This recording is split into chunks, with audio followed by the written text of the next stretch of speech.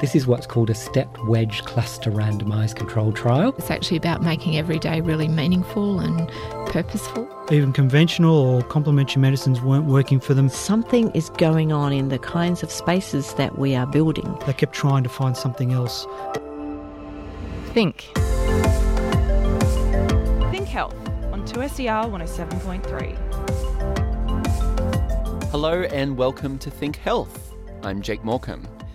Today on the show, the world of general practitioners. We'll be bringing you a number of stories around GPs and their evolving role in the world of modern healthcare. From training GPs to administer the right contraception. The pill is, a very well accepted, long-standing, probably more than 40 years, being the most accepted product on the market. But the world has moved on. To when the job becomes a bit too much. There's evidence around that says that nurses and doctors are lacking in empathy, that empathy patients aren't being treated in a caring, compassionate way as they would like to. That's today on Think Health.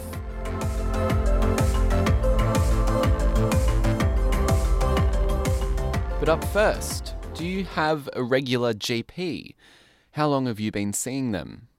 Or maybe you don't have a regular GP. Research undertaken by two researchers at the University of Technology Sydney has been looking at the relationships we form with our doctors and why some of us stick with one and others shop around. This research is attempting to answer bigger questions about how we interact with the primary healthcare system. Probably I've been seeing the same GP, not very often, but I've been seeing him for 30 odd years. This is Chris. 30 years, wow. Yeah. Gosh, that blows you away, doesn't it? Chris is the mother of three, with two daughters who are 29 and one son who is 23. Is it in Mount Colah or Emerson? No, he's in Asquith. Asquith is a suburb in Sydney's Upper North Shore. And so why did you go there in the first place? Or was we were new to the area. It was a brand new area and a brand new house. And I spoke to my new neighbour, so it was on her recommendation that I went to him. Going to the same GP in Asquith meant every time Chris or one of her children needed to go to the doctor, they were seeing a familiar face. So he knew me, he knew the children. They had their vaccinations with him. When I go to the GP, he always asks me how Claire and Emma and Ben are. Ben actually goes to him still. Ben being your son? My son, yes. For Chris, seeing the same GP has been convenient. But not everyone has that same relationship. And I was really interested in what made people stick with their GP or shop around or use multiple GPs. Shopping around is a term that we hear a lot in our area. This is Richard. Richard Diabreu Lorenzo. I'm a Senior Research Fellow at the Centre for Health Economics Research and Evaluation. Richard is one of the people behind this research examining the patient-GP relationship. So what were they going to the GP for? What was happening when they were there? And then what were they thinking was important when they were choosing between different GPs? And not surprisingly, it was kind of split by age. So older people tend to stick with the GP. They have one, they stick with them, and they go to them all the time. They also tended to be people who were retired and lived just outside city areas. What was interesting about those people, though, is they were the ones for whom it was important that they could choose who they saw. This is the case for Chris. At the practice she visits, she sees the same GP every time. And that choice is something that really matters. Because even in that same practice, there's a particular GP she doesn't want to see. When I went to that practice, on the recommendation of a neighbour, she actually recommended the other GP in the practice. I didn't like him. After a few visits, there was something he did I wasn't happy about, so I changed within the practice. By having this choice, it helped establish two really important things: a sense of continuity and a sense of trust. They're aware of your history, what medications you've taken, what medications you may be allergic to. I mean, I know that you can tell other GPs, and it's a case of trust, isn't it? Building that trust with somebody as well. So I think that's a worthwhile value as well. For many, a strong relationship and history with their GP is important. But for others, it's not as big of a deal. For a lot of people, any GP will do. And so who's going to multiple practices most of the time? That's young people. Young people in Richard's research is those under the age of 34. When was the last time you went to the GP? Probably around 6 or 7 months ago. Within the last year? A few weeks ago, actually. Was this a GP that you normally go to? I did have a GP that I went to for a while, but when I got older, it wasn't as practical to visit them because of distance and the cost. Have you ever had a regular GP? Probably when my mum used to take me, yeah. And was this a GP that you'd been to before? Yeah, it's a GP that I've been going to for a couple of years because my old GPs stopped bulk billing. So people who were younger and thought that being able to access bulk billing, and what I mean by that is that they could go to a GP and not have to pay anything out of their own pocket, they were the ones who were going to multiple practices. Yep. So they're the people who won't necessarily stick with someone but will just use a different practice every time. Is this somewhere where you're able to bulk bill? Yeah, it is. That's why I go there. I would only ever go to a bulk bill place.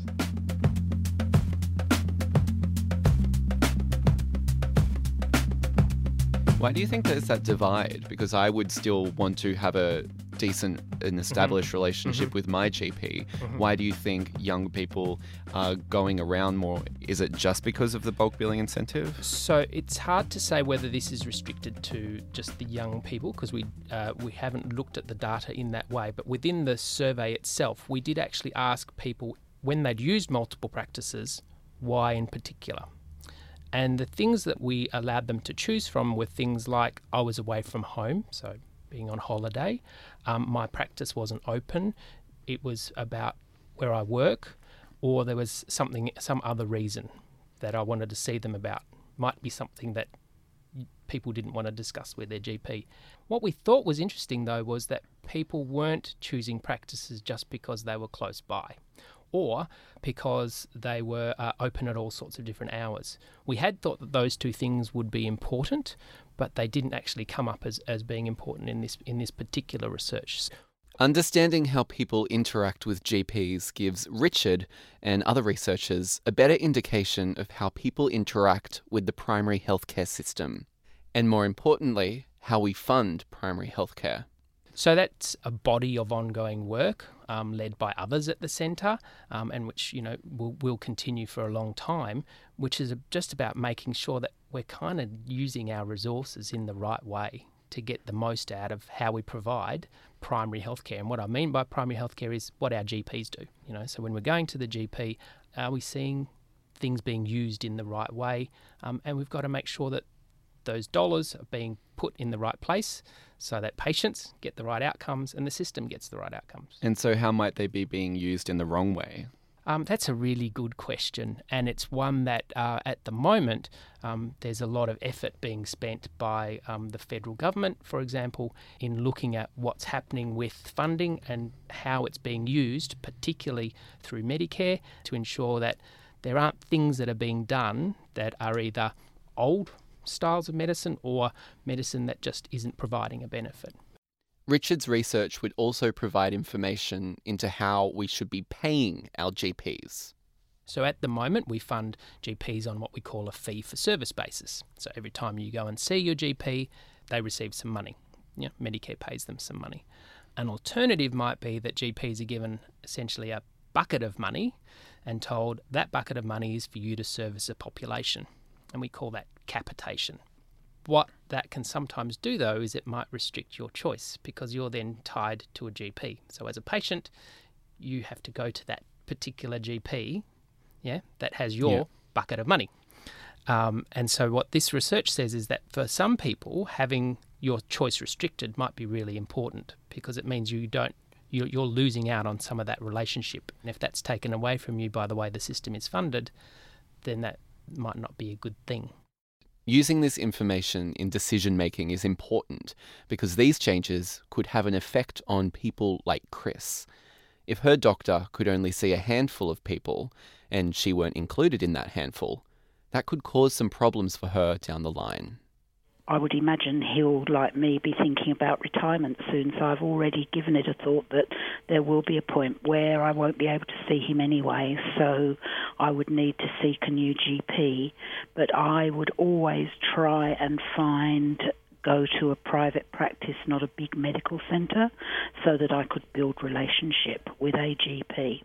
So you would be eager to build another relationship from scratch if you were to move away? Yeah. In fact, I think it'll be even more important as I age and perhaps need the doctor more often than I do.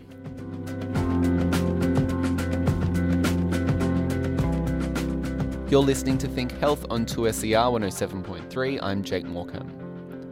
The pill is one of the most widely known and used forms of contraception, but that is quickly changing. Long-acting reversible contraceptives, or LARCs, are becoming increasingly popular, and according to Family Planning New South Wales, are more than 99% effective.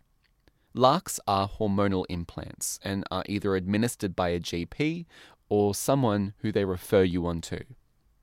But research headed by Marion Haas from the University of Technology Sydney has found not all GPs are completely familiar with these new contraceptive technologies, nor do they know exactly when to prescribe them. Towards the beginning of the 21st century, I guess some new prescribed contraceptive products were supposedly coming into the Australian market. We started off thinking about two new products, the ring and the patch, which actually one was never introduced to the market in Australia. Which one? The patch was never introduced and here. What's the patch? It's just a small patch that looks a bit like a square Band-Aid that sits on your arm and that gently sort of infuses in low levels of hormones and works very well. But for some reason or other, the pharmaceutical company that produced it decided not to. The pill is, a very well accepted, long-standing, probably more than 40 years, been the most accepted product on the market. But the world has moved on to thinking about these long-acting reversible contraception. And so what was most interesting is that even though we started off thinking about products that turned out not to have a big place in the market, the information we got from the research still was able to inform lots of stuff about the long-acting reversible contraception idea. So an example of one of these long-acting reversible contraceptives is an IUD or Implanon implant. Yeah. Exactly how effective are they? So there are pros and cons of these methods, and the pros are that they don't rely on any compliance at all. You don't have to remember anything. And the second is that they are very, very effective, very close to 100% effective. And for most healthy young women, there are no side effects at all. The downside of them is that they cost more upfront than the pill, although over a long period of time, of course, they don't cost as much. But that upfront cost is a barrier.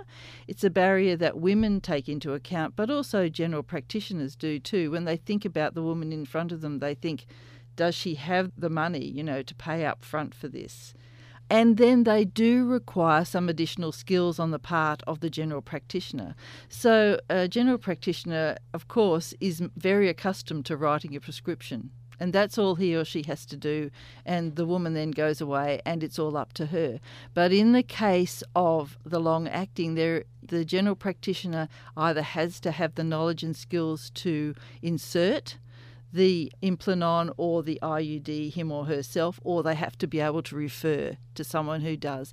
And there are another couple of steps and another couple of costs that go against this, I guess. In terms of how GPs might react to these new contraceptive technologies, by that do you mean how they would then prescribe something to somebody? Yeah, I mean how they would understand the value of them, how they would describe them to women, whether they would recommend them, and then if they would prescribe them. So there are a number of steps, I think, that GPs and all doctors go through. First of all, they have to learn about them. And then they have to think about, well, who is it that I would think about talking to about this, which sorts of women?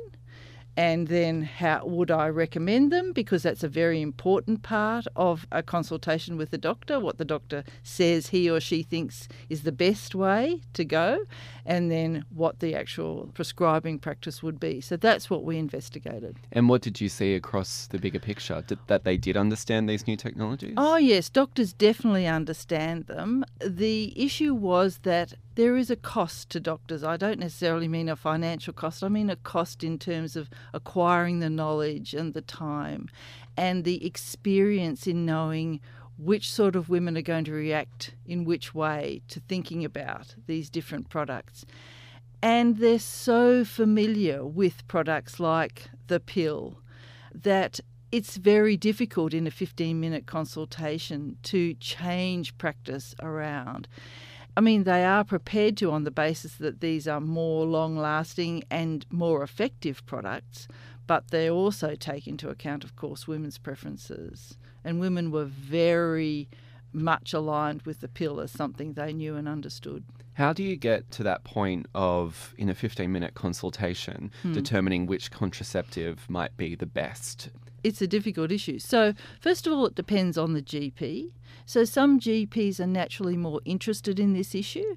They're sometimes the ones, for example, women in the practice who advertise themselves as, I'm interested in women's health issues, so they've done a bit more study or had a bit more training, so they're more likely to think broadly. They're influenced by the woman who presents to them, their age, their previous medical history, where they're at in their sort of life cycle and having babies and contraception and that sort of thing. And they're influenced by the preference the woman talks about. If she comes in and says, oh, hello, doctor, I'm here for another prescription of the pill, the doctor's less likely to say, oh, well, there's this new product we have here. The doctor's much more likely in a 15-minute consultation, when there might be other things to discuss as well, to say, okay, and just go ahead with that. So we found that doctors who were trained in Australia were more highly trained in contraceptive issues or in prescribing, and who had a noted interest in women's health were much more likely to look at the woman and think, well, I might try and change her mind here. I might try and think about what is the best overall here. And to look at the patient characteristics also, one of the particular research reports, and you gave a hypothetical of 3 different women at 3 different points of life. So there was a 17-year-old, a 34-year-old, and a 43-year-old. Yeah. What is the difference in terms of prescribing them a certain contraception? I think this is changing, actually. So I think not so many years ago, the first choice for a young, healthy 17-year-old would have been the pill. But there is a big push now to prescribe what we call long-acting reversible contraception. And there's a push that's called LARC first, long-acting reversible contraception first. So a GP who is really interested in prescribing well will use a LARC first method. So we'll say to the young woman who's coming for the first time, I'm going to tell you about the most effective contraception we have and begin with those and hope that that leads to a prescription.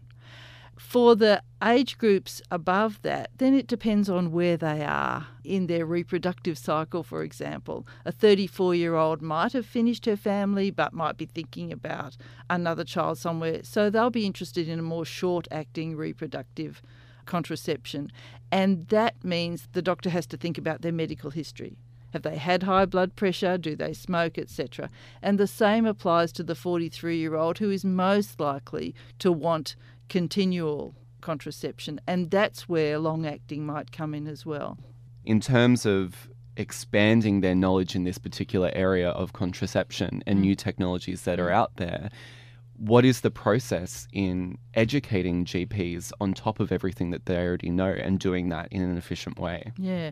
Well, I guess there are 2 main ways. One is to use face-to-face online education, such as really specialist education like that provided by family planning, and that's where general practitioners and nurse practitioners are taught to do the insertion in a practical way.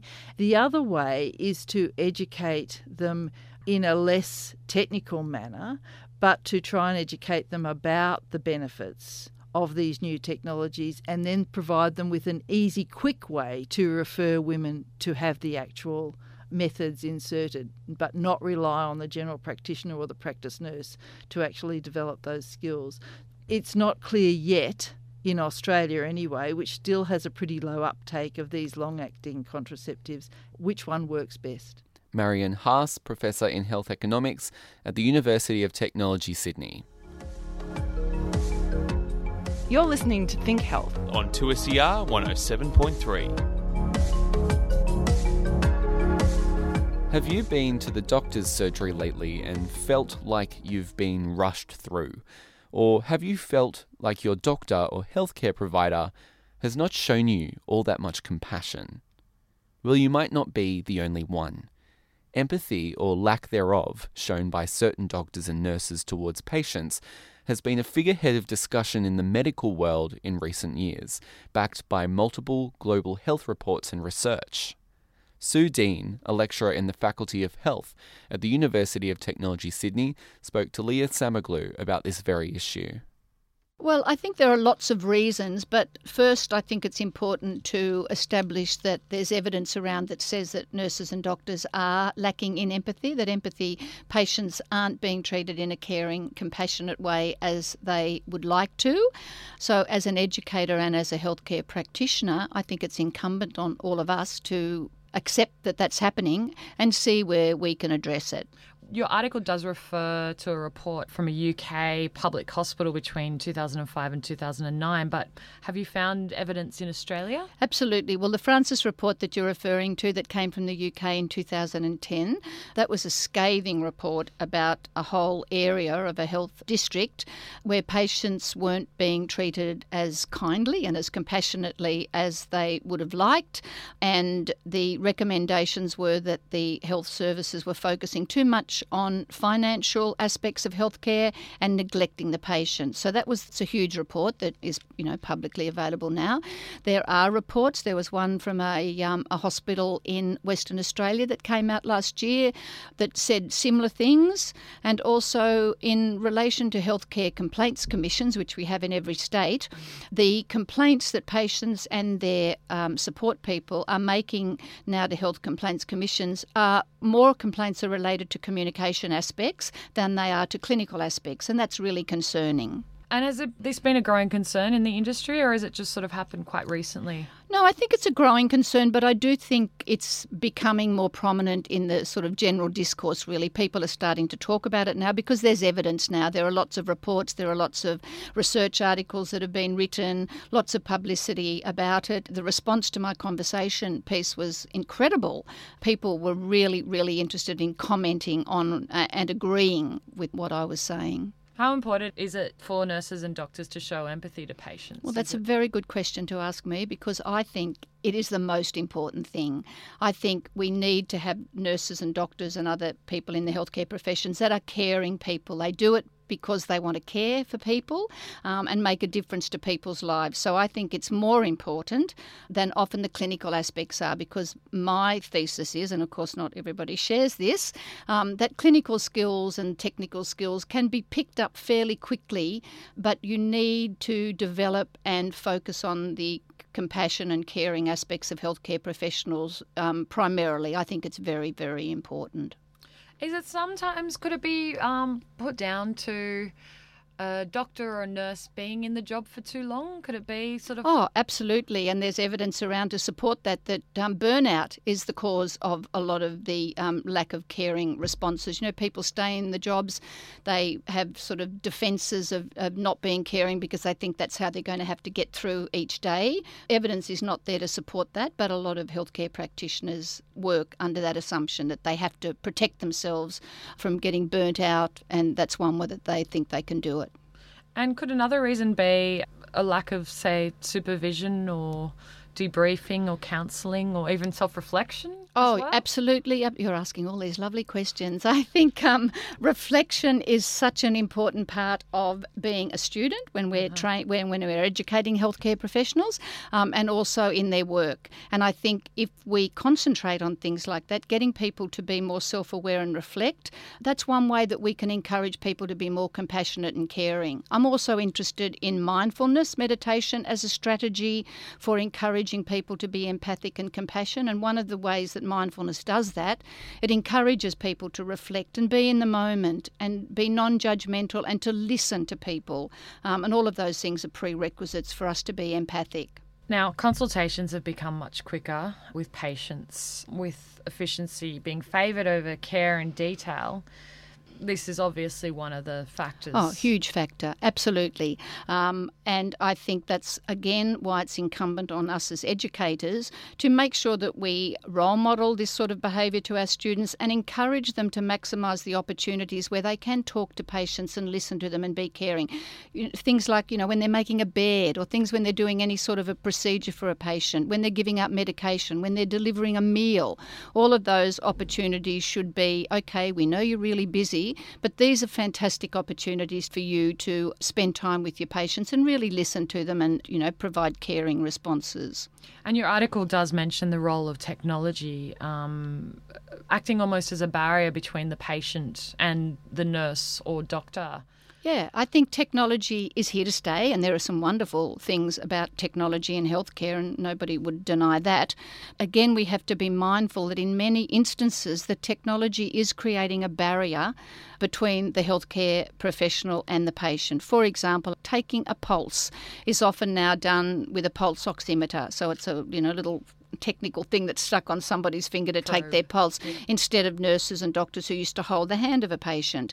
One of the things that I'm really interested in is when I was a nurse years ago, when I was practicing full-time, if a patient was undergoing a painful procedure, for example, a nurse or a healthcare person or even a relative would hold the person's hand and say, "You squeeze my hand as hard as you like to distract you from the painful procedure." Companies now are developing virtual reality, machinery, technology to put on people's eyes to distract them from painful procedures. So all of these things sort of accumulate really, and they're just being introduced, and they distance the healthcare professional from the patients, which I don't think is a good thing. A lot of these measures are sort of preventative that you're mentioning for students, but what about professionals that have been doctors for 20 years? How can they develop their empathy? Bring it back. Yeah, sure. Empathy, we learn how to be empathic when we're babies, really. We learn, and a lot of the ways that we learn to be empathic are by looking at people's non-verbal communication. So we need to learn how to sort of read what people are saying and to be able to take notice when we respond in a certain way, how it's being received by the patient. And I think by talking about this, by patients saying, look, we're really concerned about this, we're not being treated in an empathic, caring way, I'm going to assess your ability to be caring and compassionate, or I'm not going to continue to see you as a healthcare professional. And I think talking about it and, as I said, raising the debate is a really terrific way of getting people to change, to stop and think, now hang on a minute, am I really performing in the best possible, most positive way to my patients as I can, or can I improve? And is this just a sort of experience that is happening in hospitals, or is it happening in the wider sort of health community? Definitely. I think it's, I don't think it's only happening in hospitals. I think it's, if some of the literature refers to it as the whole of society is becoming more or less empathic. So I certainly don't think it's, but of course people, when they're experiencing problems with their health, they're vulnerable. Every patient who comes to a healthcare professional or presents to a hospital is vulnerable, and they need that extra care. Sue Dean, lecturer in the Faculty of Health at the University of Technology, Sydney. That's all we have time for today. If you'd like to find out anything more about today's show, head to 2ser.com/thinkhealth. And yes, if you do have any questions after today's show, go see your GP. Make sure you subscribe to Think Health on your favourite podcast app. We're also available on iTunes. Think Health is a collaboration between the University of Technology Sydney and 2SER. I'm Jake Morecambe. See you next time.